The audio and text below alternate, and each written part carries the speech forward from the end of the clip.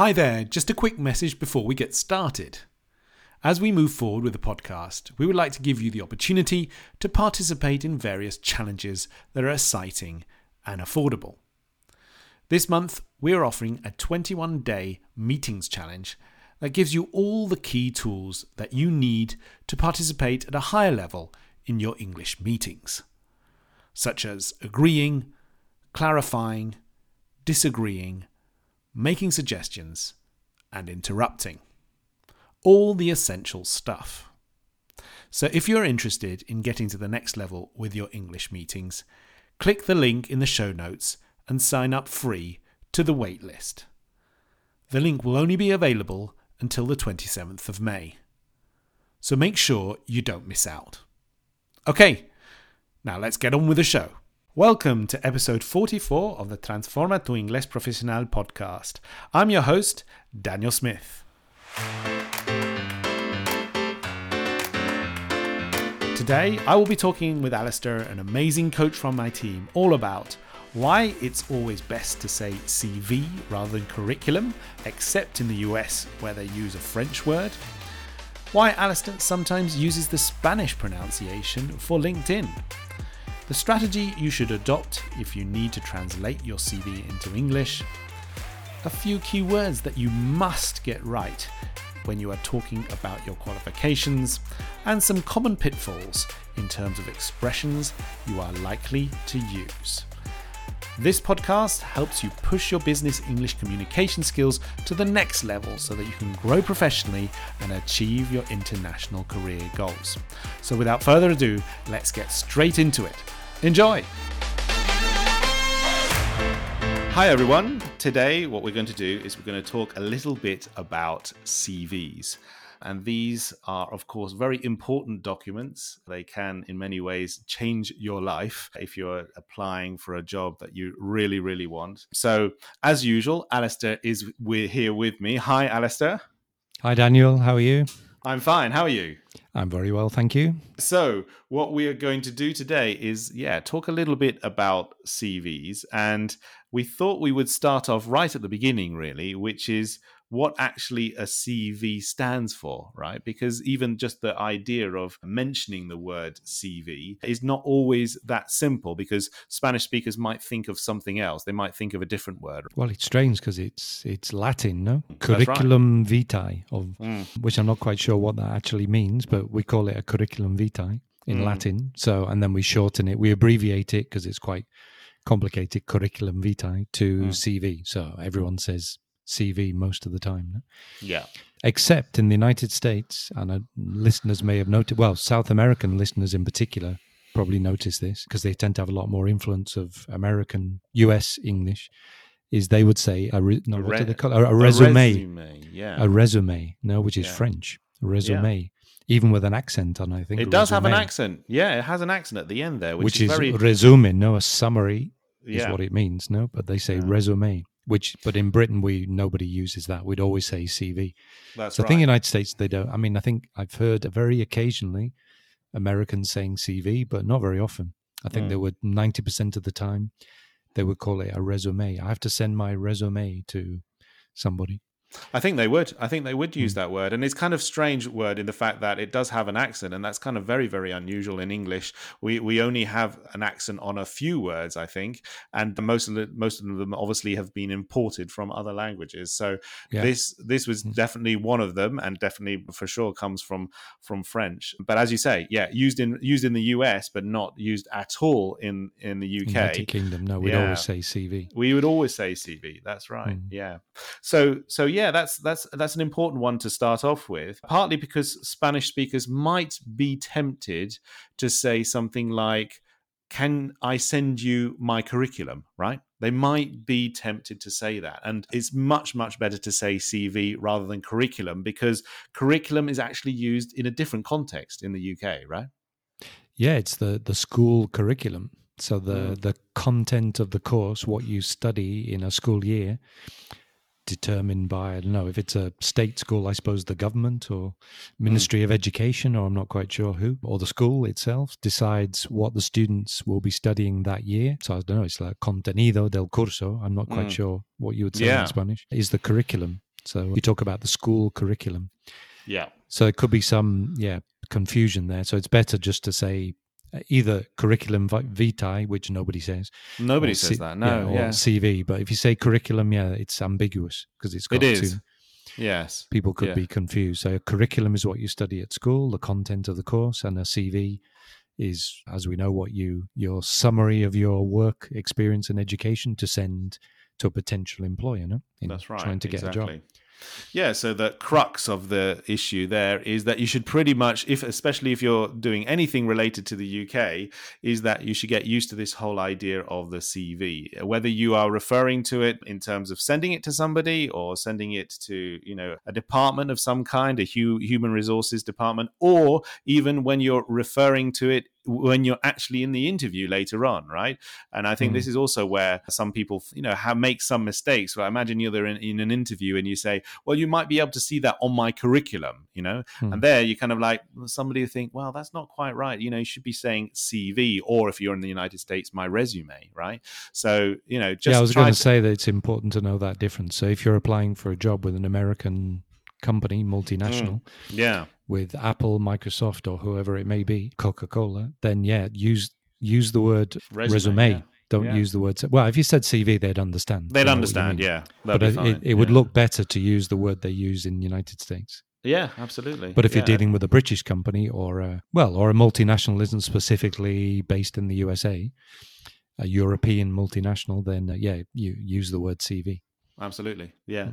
So just to avoid that small mistake, it's like people will probably understand you exactly, that if you said curriculum, just, people would understand you. There's no question, but it just shows that you're not quite clear. It's a little bit lower level English if you just say curriculum, because there's a sort of doubt there. You say, well, normally we talk about curriculum related to school curriculum. So it's a bit strange to use it in that context. So avoid that pitfall if you can, That's a good word. Pitfall. Pitfall. Yeah. Yeah, maybe we should explain that. A pitfall. Yeah, a pitfall is basically something where, it's like a trap, really, right? It's something that you could likely fall into, right? Well, a pit is a hole in the ground. Absolutely, yeah. And pitfall is fall into the hole in the ground, which is not a good thing, no? Yeah. You don't want to fall into that hole because it's difficult to get out again, or you could injure yourself. So, metaphorically speaking, a pitfall is something you want to avoid. It's something not good you want to avoid, like a hole in the ground. You don't want to fall into it, no? Yeah, exactly. So good word. And it's written together, pitfall. No, it is. So it's a composite of two words. Huh? Yeah. So there you go. So you avoid the pitfall of using the wrong word. Absolutely. Yeah, good. Now, what we're going to do, because, of course, you and I, we actually haven't probably touched our CVs for quite a long time, but we did want to kind of give a little anecdote about a story that you might have about when you uploaded your CV to LinkedIn. Now, of course, there are a number of things here. There's the story itself, but also how we pronounce tin in English. We'll come on to that later about pronunciation of LinkedIn, but tell us a little bit about, your process of uploading your details to LinkedIn. Yeah, well, only that we were speaking while we were preparing this, that, when was the last time we did a CV? So it's a long time since I've sent a CV to anyone. And I think the last time I actually looked at my CV and updated it and did something with it was probably, that I remember at least, was to upload it in LinkedIn. I have to get it right, the pronunciation. Yeah, that's right. I know it's difficult for you. I know it's difficult because you almost kind of naturally almost say it the Spanish way, right? Yeah, well, we spoke about this in a previous episode. Yeah. Because LinkedIn didn't exist when I came to Spain. So it's of course, that's right. Yeah. Of course, so I've learned about this thing from, Spanish people or in Spain. So they say LinkedIn. Yeah, that's right. So everyone's always said to me, LinkedIn. So I just copy the way they say it. Go, LinkedIn. But then you corrected me when we talked and you said, no, it's LinkedIn. It's not LinkedIn. That's right. I've got this bad habit of pronouncing it in the Spanish way. That's anyway, right. so I uploaded it to LinkedIn. So you have to do your profile and then you sort of attach your curriculum, your curriculum vitae, your CV, or your resume. And that's the last time I think I looked at it, and that was years ago. I can't remember when it was, but I don't know, 5-6 years ago, perhaps. I really no idea. Yeah. And since then, I'm not sure I've even really should go into it quite regularly. I know, maybe once a year and update it. Yeah, But I don't think I have. So I don't use LinkedIn very often. that's So right. it's sort of sitting there for Yeah. years without much change.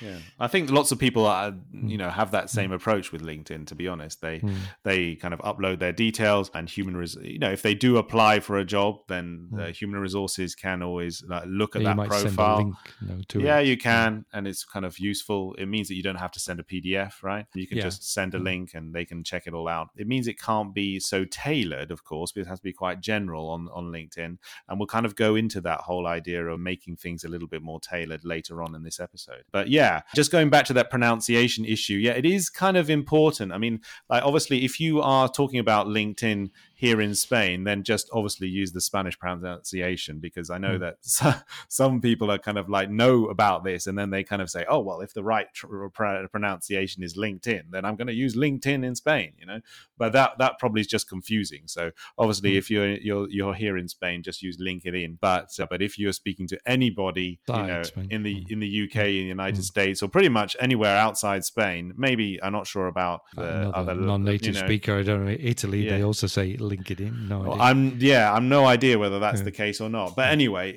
like, if you're speaking to a native speaker, definitely try to get that T sound in there. Linked in. It's like the ED, basically, just as with past verbs, you have to sometimes use the T sound, and linked in is definitely one of those. So make sure you get the T sound in there. And the name, I imagine, link as a link is a connection, to be linked, to be connected to something. Yeah.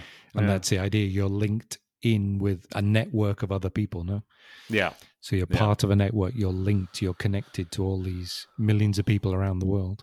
Absolutely. So I suppose that's the origin of the name, linked in. Absolutely. And with that verb in itself, when you're using it in the past tense, right? You use, I'm linked to him, or I linked up with him, There are lots you have to get the pronunciation right there. So here in this particular name, you also have to get that pronunciation right. So get that T sound in there when you are speaking to native speakers. Super important. It's interesting that I've noticed, I've not really thought about it before, that the word pronunciation has two pronunciations. So you pronounce it pronunciation, I think. Yes, and I pronounce it pronunciation. That's true. So it's ironic that the word pronunciation has two pronunciations.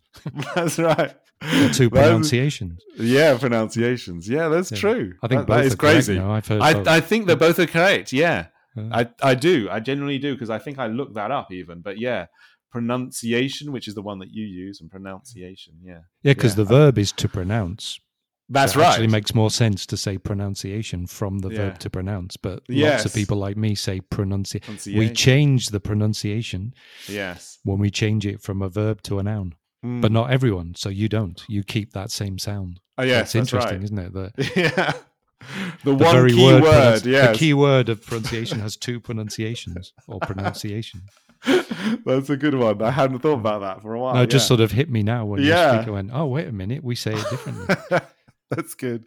That's good. Okay, good. So, there you go. Pronunciation. There you go. Pronunciation of LinkedIn. And then, probably just worth talking about the evolution of LinkedIn a little bit. Obviously, I've spent a lot of time on LinkedIn, and I've seen it evolve a lot. I can remember when I started on LinkedIn, which was maybe 7-8 years ago, and there was hardly anybody on there, very, very little content. Most people had their CVs, just pretty much, their standard CVs on there, but now it's changed dramatically, and people are adapting their profiles into much more sort of profiles where to encourage sort of interaction, to gain clients, to get clients, and they're kind of it's really much more of a network, isn't it? It People is exchanging information and ideas about work and etc. and sharing things like your stuff. People share with many other people. That's right. I don't use it. I mean, you're very active, whereas I'm just the traditional. I just put my profile there. 7-8 years ago on my CV, and then just left it more or less. Sure. And I do get people. I get quite regularly. People do contact me through there, see my profile, and say, "Oh, I'm interested in if you were interested in classes." Yeah. I'm not sure I've ever said yes to anyone. I can't remember. Maybe I've got one or two things, but it can be useful in that sense. It can be, but I'm not actively. I don't sort of go in there all the time and check it and share things like you do. Yeah, I think that you can have different perspective and use it in different ways. I think in that way, what you could say, you could use the expression, we are almost the polar opposite, right? Polar opposites. Good word. Yeah. Good expression. The polar opposite in the fact that you kind of like upload something and you just kind of leave it there, whereas I'm kind of there almost every single day trying to give some sort of content to my followers. And so, yeah, it's basically your own choice and your own... Yeah, how you want to use it, what's relevant to you. No? Yeah. How many followers do you have? I think you told me you have thousands. Yeah, I just recently reached, I think, 200,000, but since then it's gone up another 5,000. So I think it's 200,000. I don't have any because I don't have followers. I just, I'm just there. And if people can find me if they're looking for a teacher or something or a translator. Sure. So I use it in a very different way. It is purely really just to advertise yourself that you exist. And, I am a teacher and a translator and I might get some work from it. That's it. Use it in a completely different way. Absolutely. The whole idea of it is the philosophy of content creation, okay, which is content creation, and you create that content and it's a type of marketing. Obviously, the content should be useful for the people who are consuming it. So it's kind of is a good way that people can get to know you. It's as simple as that, but also be useful for those people, So that's really how it started. It started many, many years ago, and I originally thought that it wouldn't work at all, but then bit by bit, I got a little bit of traction and it kind of went into a sort of snowball effect, let's say. And I just thought, well, this is working. So I basically just continued doing with what I thought was, seemed to be getting I'd some say traction, for you, it's sort of marketing, a way of making yourself known, having a presence in the network. Yeah. So you provide, as you say, content. People follow you. And then some people, and this is where, indirectly you can get work, but not in the way I do. So obviously some people who follow you and go, oh, this is really interesting. And they then maybe contact you about coaching. Yeah, absolutely. And you obtain work from it. But that's it's, you're doing two things at the same time, really. Absolutely, yeah. It's a different type of thing. It's something that I didn't really know much about at the beginning. Never thought that it would really work, and at the beginning I didn't have much success either, to be honest. It was like only got absolutely, yeah. So so any listeners, there could be people listening to this who have found the podcast but don't know about you in LinkedIn. I have to LinkedIn. Concentrate. That's right. So, you can advertise now and say, you're also very active in LinkedIn where you do weekly posts, on different issues. Yeah, of daily it. posts. It's daily. I thought it was weekly. Yeah, daily. It shows how posts. little I look at it. Daily posts. And so, similar to what we do in the podcast, but obviously in a shortened version. Yeah. And that, anyone interested in that, look for Daniel in LinkedIn, not LinkedIn, and follow his daily posts. They're very, very interesting, very useful. Yeah. Fantastic. Good. Yeah. So there you go. A little bit of story about our LinkedIn stories, let's say. Alistair's more traditional polar opposites, he said. The polar opposite, North absolutely. Pole, South Pole. Opposites. That's right. So then we wanted to move on beyond LinkedIn. We wanted to kind of like just tell a little story related to CVs and how to translate them, right, Alistair? Because you do have to be a little bit careful there, don't you? And it's kind of, you can come up against obstacles where you think, well, should I translate that or shouldn't I? And maybe we can give a bit of an advice there related to what strategy people should have in terms of translating their CV into the English. Yeah, over the years I've had people ask me or contact me about, can you help me? Can you translate? I've got my CV in Spanish. Can you translate it for me or help me translate it? Or just questions about their CV. How do I say this? Or it's actually quite a difficult thing to translate. So there's not that many words. Well, it depends. Some can be very long, but it's not obviously like thousands of word document. But it can actually take a long time because you have to make a lot of decisions, as you say, about obviously there's certain mistakes you need to avoid where it could be like false friends that we've spoken about in the past, which we can talk about in a second. But also just like, what do you translate and what don't you? Some things are untranslatable or it doesn't make any sense to translate them. Yeah. Because you're actually talking about something different. So like your school education, your qualifications from school, from university won't have the same name. So like bachillerato, for example, in Spain. Now the equivalent in the United Kingdom is A-levels. But in USA or Australia or New Zealand, I don't know what they're called. They have another name. So in each country, that period of education or pre-university, if you like, will have a different name, and the qualifications will have a different name. So you can't really translate it because you say A levels, but you didn't study A levels. That's a British concept. You studied bachillerato. Yeah. So do you translate it to A levels? I'd say no, don't do that. Just No, I keep wouldn't it do as that, yeah. bachillerato, maybe put it in italics Mm-hmm. to indicate that or in inverted commas. Mm-hmm. And then either just leave it or maybe another option, and these are the decisions you have to make that makes it difficult, is maybe in brackets, in parentheses, Mm-hmm. you can explain what that is in English. Because if you just put bachillerato, maybe what's that? So, for example, in brackets, you could say, a high school certificate or equivalent to A level in UK. Maybe it depends where you're sending it to. Yeah, of course, absolutely. So if you're sending it to maybe a British-based company, you might say equivalent to A level because they'd understand what that means. But if you sent it to a US company and you said A level, they'd have no idea what that was because they don't call it A level, maybe high school education or something. Absolutely. Yeah. So you have to adapt it to where you're sending it to, but keep the word bachillerato because that's what it is. That's what you studied. Mm-hmm. And then either explain what it is but don't just change it to A levels, for example. No. Because that's only relevant in the UK and you didn't study A. People would think, oh, did you study in England? A levels is what somebody could think. Yeah, sure. Absolutely. So all these questions all the way through the CV where you have to make those choices. Do you keep it in Spanish? Do you change it? Do you translate it or not? Yeah, it's kind of interesting. Yeah, that would be probably a mistake to just change it to A levels because A levels can often be very reduced number of subjects, right? Also, it can be just like maybe three A levels. 3 A levels. I think 3. Some people do more, but some generally, do 4, but very unusual to do more than 4. Yeah, whereas bachillerato is often quite a lot more subjects. Yeah, so 6, 7, 8, and it's a different concept. But it's the same idea. It's the thing that you have to study to be able to obtain the results you need to enter university. Yeah. So it has the same function, but it's a completely different system and what you study. So I think like in Spain, there are certain set subjects that everyone has to study: English, Spanish, and I don't know, philosophy or something. I can't remember. Mm-hmm. Now, in England, it's completely different. No, you just choose exactly.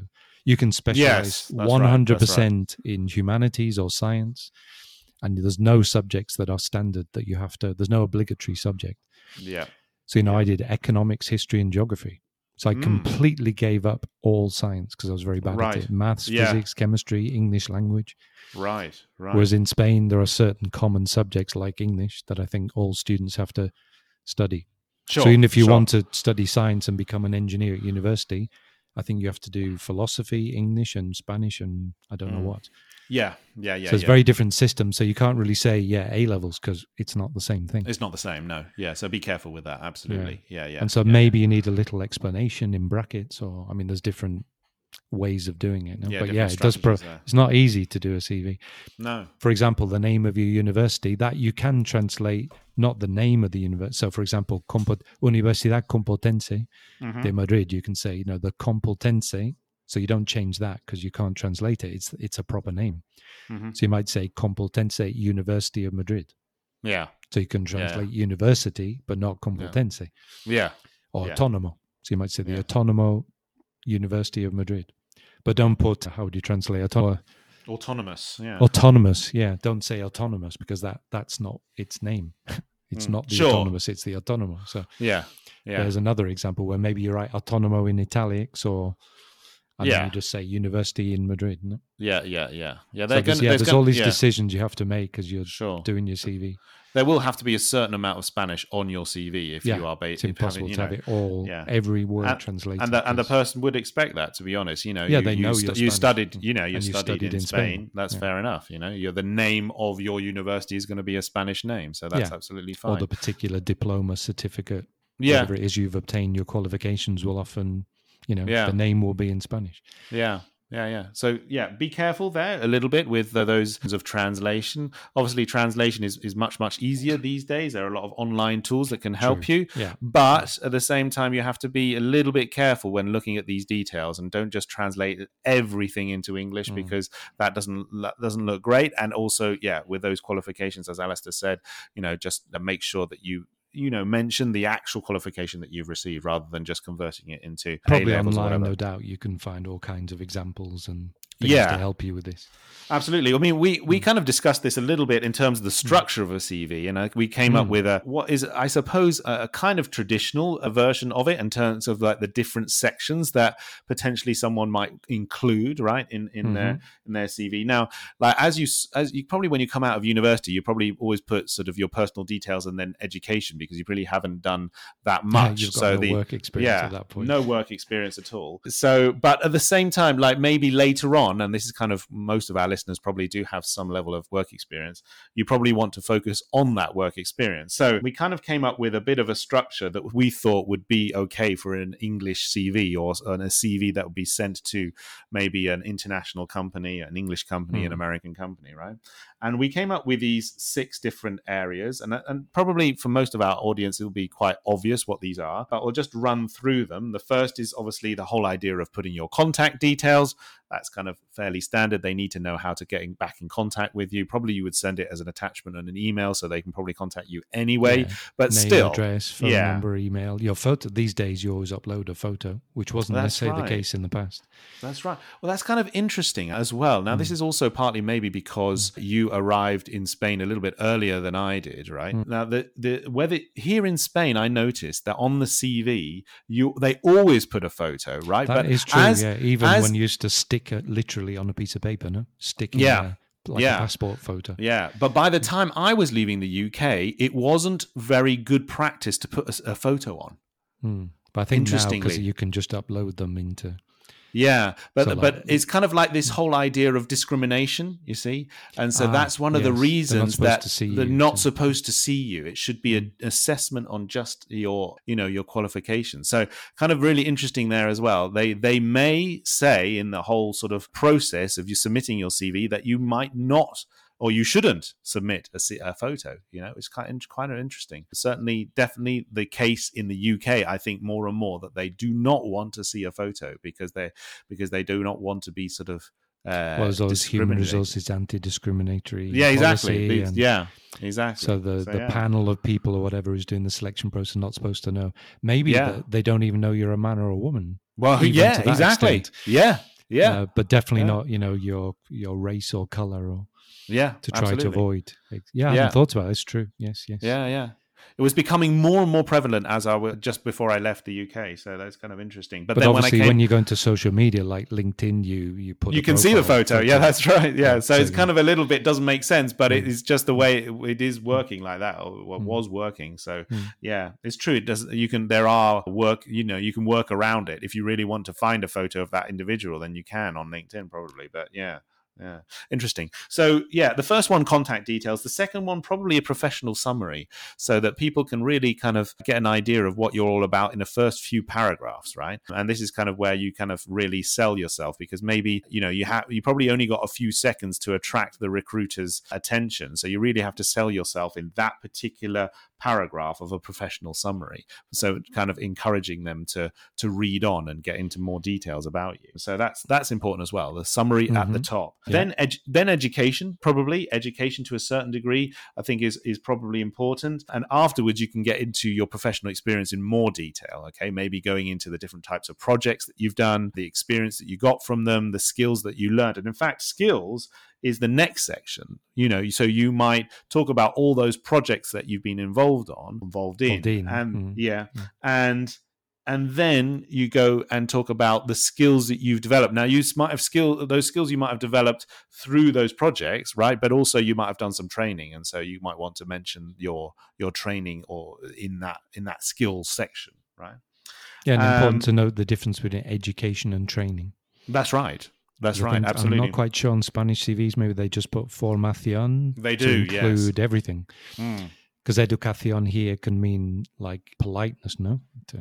Has a different meaning, potentially. So, in English, education is school and university. Yes. And then training is, training courses you've done in whatever it may be, in Excel, IT, human resources. So things you've often done later in short training courses you've done at work or in other things, post-university. Yeah, absolutely. Yeah.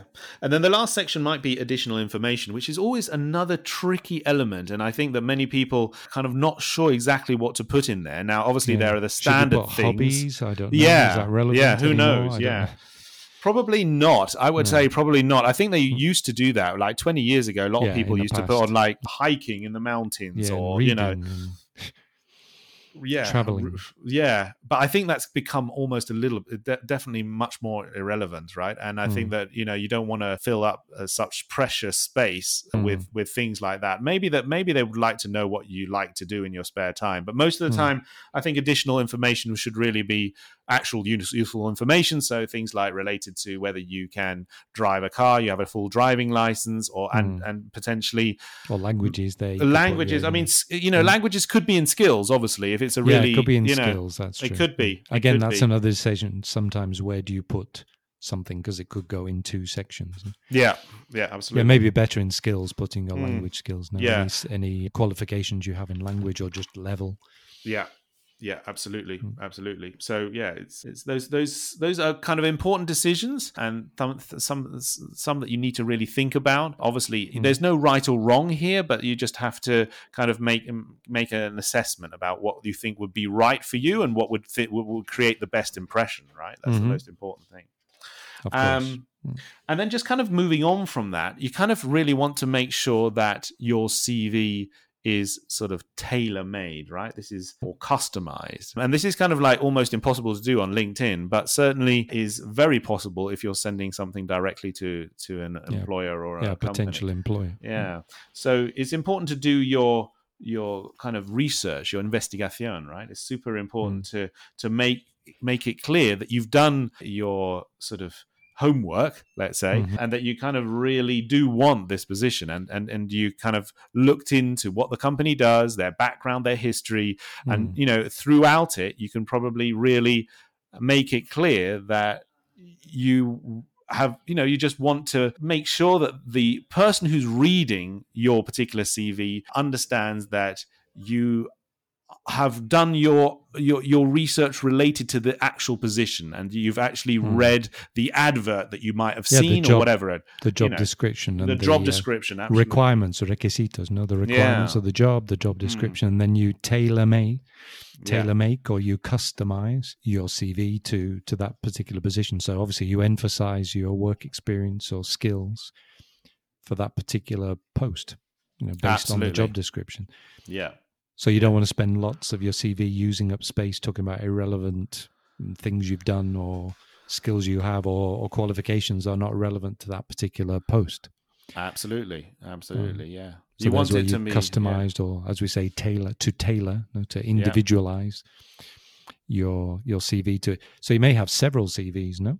More than one. You might do. Absolutely. You might do. Emphasizing different aspects of your experience and skills, depending on what kinds of job or what kind of company you're applying to. Or in LinkedIn might be different, more general, a more standard, typical CV perhaps. Yeah. And this is, of course, where the covering letter comes in quite a lot as well. Covering letter is clearly the letter that you send with your CV. Now, again, all of these days, it would all be attachments to an email, presumably. But a covering letter also would demonstrate just exactly how much research you've done, how willing you are. And we'll come on to, next week, I think we'll come on to more words that were super useful in terms of demonstrating your willingness or your enthusiasm related to this particular position that you might be interested in, right? Yeah, so it's a difficult one. That's another thing people often ask help with, to translate their covering letter. Sure. And that can also be difficult. Yeah, it can be very, very difficult. And, that is something that is much more, there's not so much structure to it. There's a little bit more flexible, and you need to get as much information again as possible to incorporate into that, so that they feel as if you have, the right skills for the particular job. You're hitting all the, done some research about the company, know what they do, so that you can, focus maybe on that. Yeah. It's quite a difficult. I'm sure, again, in internet, I'm sure now, I know you can find sort of hundreds examples of those kinds of covering letters, and then you can sort of take bits from different ones and adapt it to your own personal situation. Absolutely. But at least give you some ideas of how to structure it. Yeah.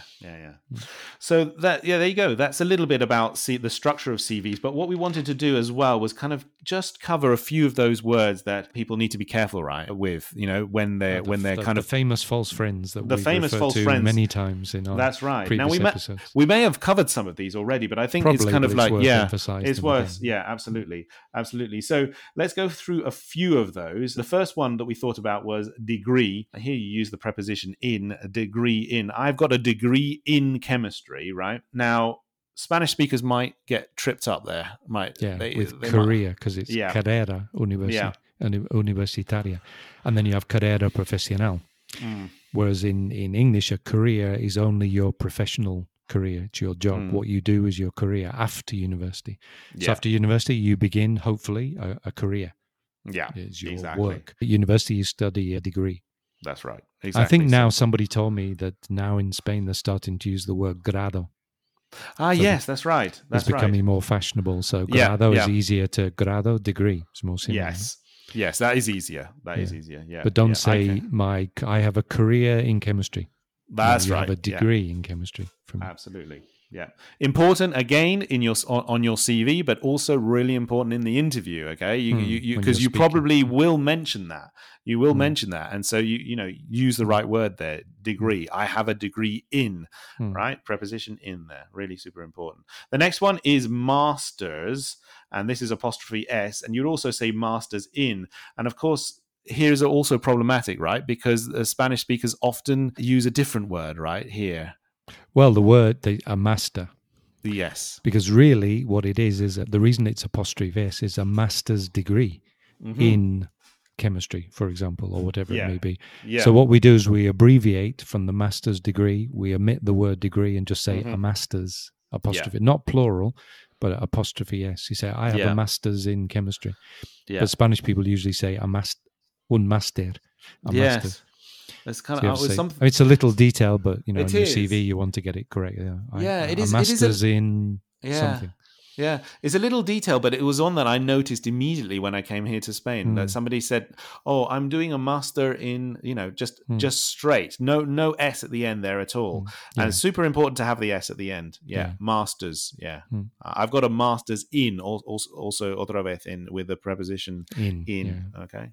Super important. And then the last one would be a doctorado. Okay, of course, in Spanish would be doctorado. And in English, we would say a PhD, okay, which is basically an abbreviation for a doctor of philosophy. So again, you would use the preposition in. You say, I've got a PhD in whatever. So even if you're not studying philosophy, everything is a doctor of philosophy. That's right. So a PhD in physics or a PhD in mathematics is... You're a doctor of philosophy, strangely. That's right. Yeah. So PhD. Important. Do you have a PhD, Daniel? I do. Yeah. In what? It was in. Let me think. It's been a while, but it was to do with urbanism or urbanismo. Okay, so like it's urban kind of planning, town urban planning. Yeah, very connected planning, to architecture. Yeah, that's right. That's right. Yeah. And so you're a doctor.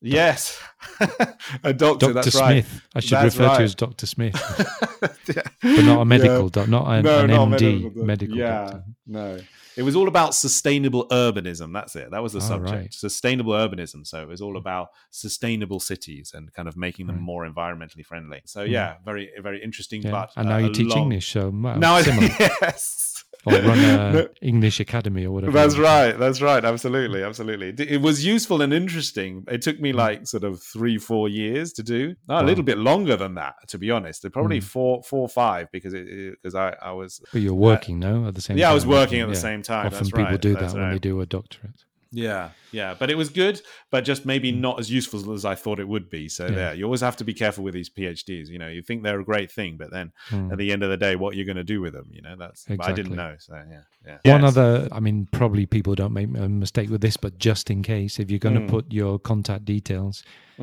obviously the word is address. Yes. Dirección. Don't put direction. So that's right. Dirección, as in where you live, is your address. So that's just one, to avoid that silly mistake. Yeah. And also, we were talking before about I have some clients who refer to their departments in their company as Yeah. la dirección. They say la dirección de recursos humanos or formación. Yes. And I always have to correct them and say, no, department. Yes. So it'd be the human resources department or the training department, not the direction. Yes, that's right. That's right. There's lots of connections to that word, dirección, right? Because like also be sometimes when it's like in the inverse way. So when somebody is an employee and they're talking about the board of directors, they might say el dirección nos han dicho que. Okay, so the people directing the company, directing the company. Yeah. So there you would talk about the board of directors. Yeah, so the directors who sit on the board of directors who make the big decisions about the company. No. Yeah, dirección itself can be a bit of a problematic word. I can remember coming here to Spain and like it being the opposite for me. Like I used to think, okay, I want to say the word address, address, but then it was really difficult for me to get the word dirección. Like, yeah, because then you ask people in the street for directions. That's right. That's right. We do use the word direct. When you ask somebody, where is the I don't know, the museum? Yeah. So you're asking for directions. That's right. And in Spanish is direcciones, no? But we don't use it for the actual where the museum is the museum's address. If you want to send them a letter, you need to know the address of the museum. But if you want to find the museum when you're walking around the street and you've got a street map and you're lost, you ask somebody for directions. That's right. Which can be confusing. Yeah. So that whole those words in general can be a bit confusing in between Spanish and English. So be careful with those. And a few others that we also came across were the whole idea that Spanish speakers often say "feo," right? They just kind of see those letters and they just read them out straight. So it's kind of like "el feo me ha dicho" or "el feo nos ha," whatever. And of course, that's not right? We don't do that in English. We actually specifically mention or pronounce letter individually. Each letter. That's right. So we don't make it into a word CEO. Yeah. You say CEO, which is more difficult because it's slower. You have to pronounce each letter. Yeah. But you don't say C. If you say to an English speaker, native speaker, the CEO. People go, the CEO? What's that? They probably wouldn't understand. If you say the CE, the Chief Executive Officer, so the CEO. So you have to pronounce each letter individually. Yeah, and it goes CEO. And it goes for the other types of roles in companies as well. Well, if it's the CFO, you also have to financial officer. That's right. Yes. Or although CFO is difficult to make into a word. That's true. Yeah, that's true. CFO. No. That's right. So that's less common. But all of those: the CFO, the CEO, the CTO, which is technology, I think, or technical at least. Yeah. So you have to pronounce each letter. Yes. Individually. Yeah. Because in Spanish they have a tendency with other things as well. When you have an abbreviation, an acronym is to, if the letters form a word like theo or seo, they tend to do that. They make it into a word because it's easier, quicker, to say it. It is. But in English, maybe we do that sometimes, but most of the time, when you have an acronym, you have to pronounce each letter individually. Yeah. Absolutely. Yeah. And just finally, really, we were talking about the whole idea, and I think we've mentioned this in the past as well, is you should be careful with "I'm the responsible for," right? Yes, now this is classic. This is a classic and something that probably you might put on your CV, and so that's why we've come up with it again. I'm the responsible for, coming from, of course, el responsable. Yes, exactly. And in English, is not a noun; it's an adjective. So you can say I am or I was responsible for something, human resources department or people. 6 people as a manager. Yeah. So instead of saying el responsable, the responsible, you have various possibilities. Now, I was the head of human resources, the director, the manager, the boss, or a good one is say in charge of. So instead of saying I was in charge of this. Yeah. But don't say I was the responsible of. Yeah. Yeah, you got 2 options there, really. If you can try to remember, I was in charge of, you remembering specifically that preposition, because prepositions are very connected in these cases. You can't really use other ones. There's not much flexibility there. So you have to say in charge of or responsible for, okay? Yeah. And not putting an article in front of responsible. That's the mistake. Yeah. That is the key mistake, Lots and lots of people retain it's so easy that. to do because you say el responsable. So you say the responsible. Yeah. Yeah. So do be careful with that. Yeah. Mm. Good. All right. Well, Alistair, thank you very much for all of that. I think I'll just do a quick summary of the episode just so that everybody knows exactly what we've done. We started out obviously with CVs and the difference between CV and resume. Also, the whole idea of the word curriculum and what that actually means and how you should probably try to avoid it because it's much more connected to a school curriculum. We told the story of LinkedIn and how Alistair uses it and how I use it. And I pronounce it wrongly. Yes, that you pronounce it the Spanish way, which is fair enough considering that it was established and started when you were here in Spain. Yeah. Then we talked about a little bit about translations of CVs and how you have to be a little bit careful with those key elements within the CV. Some of it will have to be in Spanish. Keep it in Spanish if necessary, and if you really feel that you have to be super clear, then put something in brackets to make it absolutely clear to the reader. But they are not easy necessarily. So yeah, be careful with those translations of CVs. Then the structure of a CV, which I think is fairly traditional. You still probably hasn't changed that much, but obviously the more experience you have, the higher up that the experience, your work experience should be. So kind of really important to engage the reader's attention right at the beginning, kind of making it clear exactly what you can bring to the role that they're looking for someone. No? Really important. Then, of course, you should make it tailor-made. It should be tailor-made. It should be customized.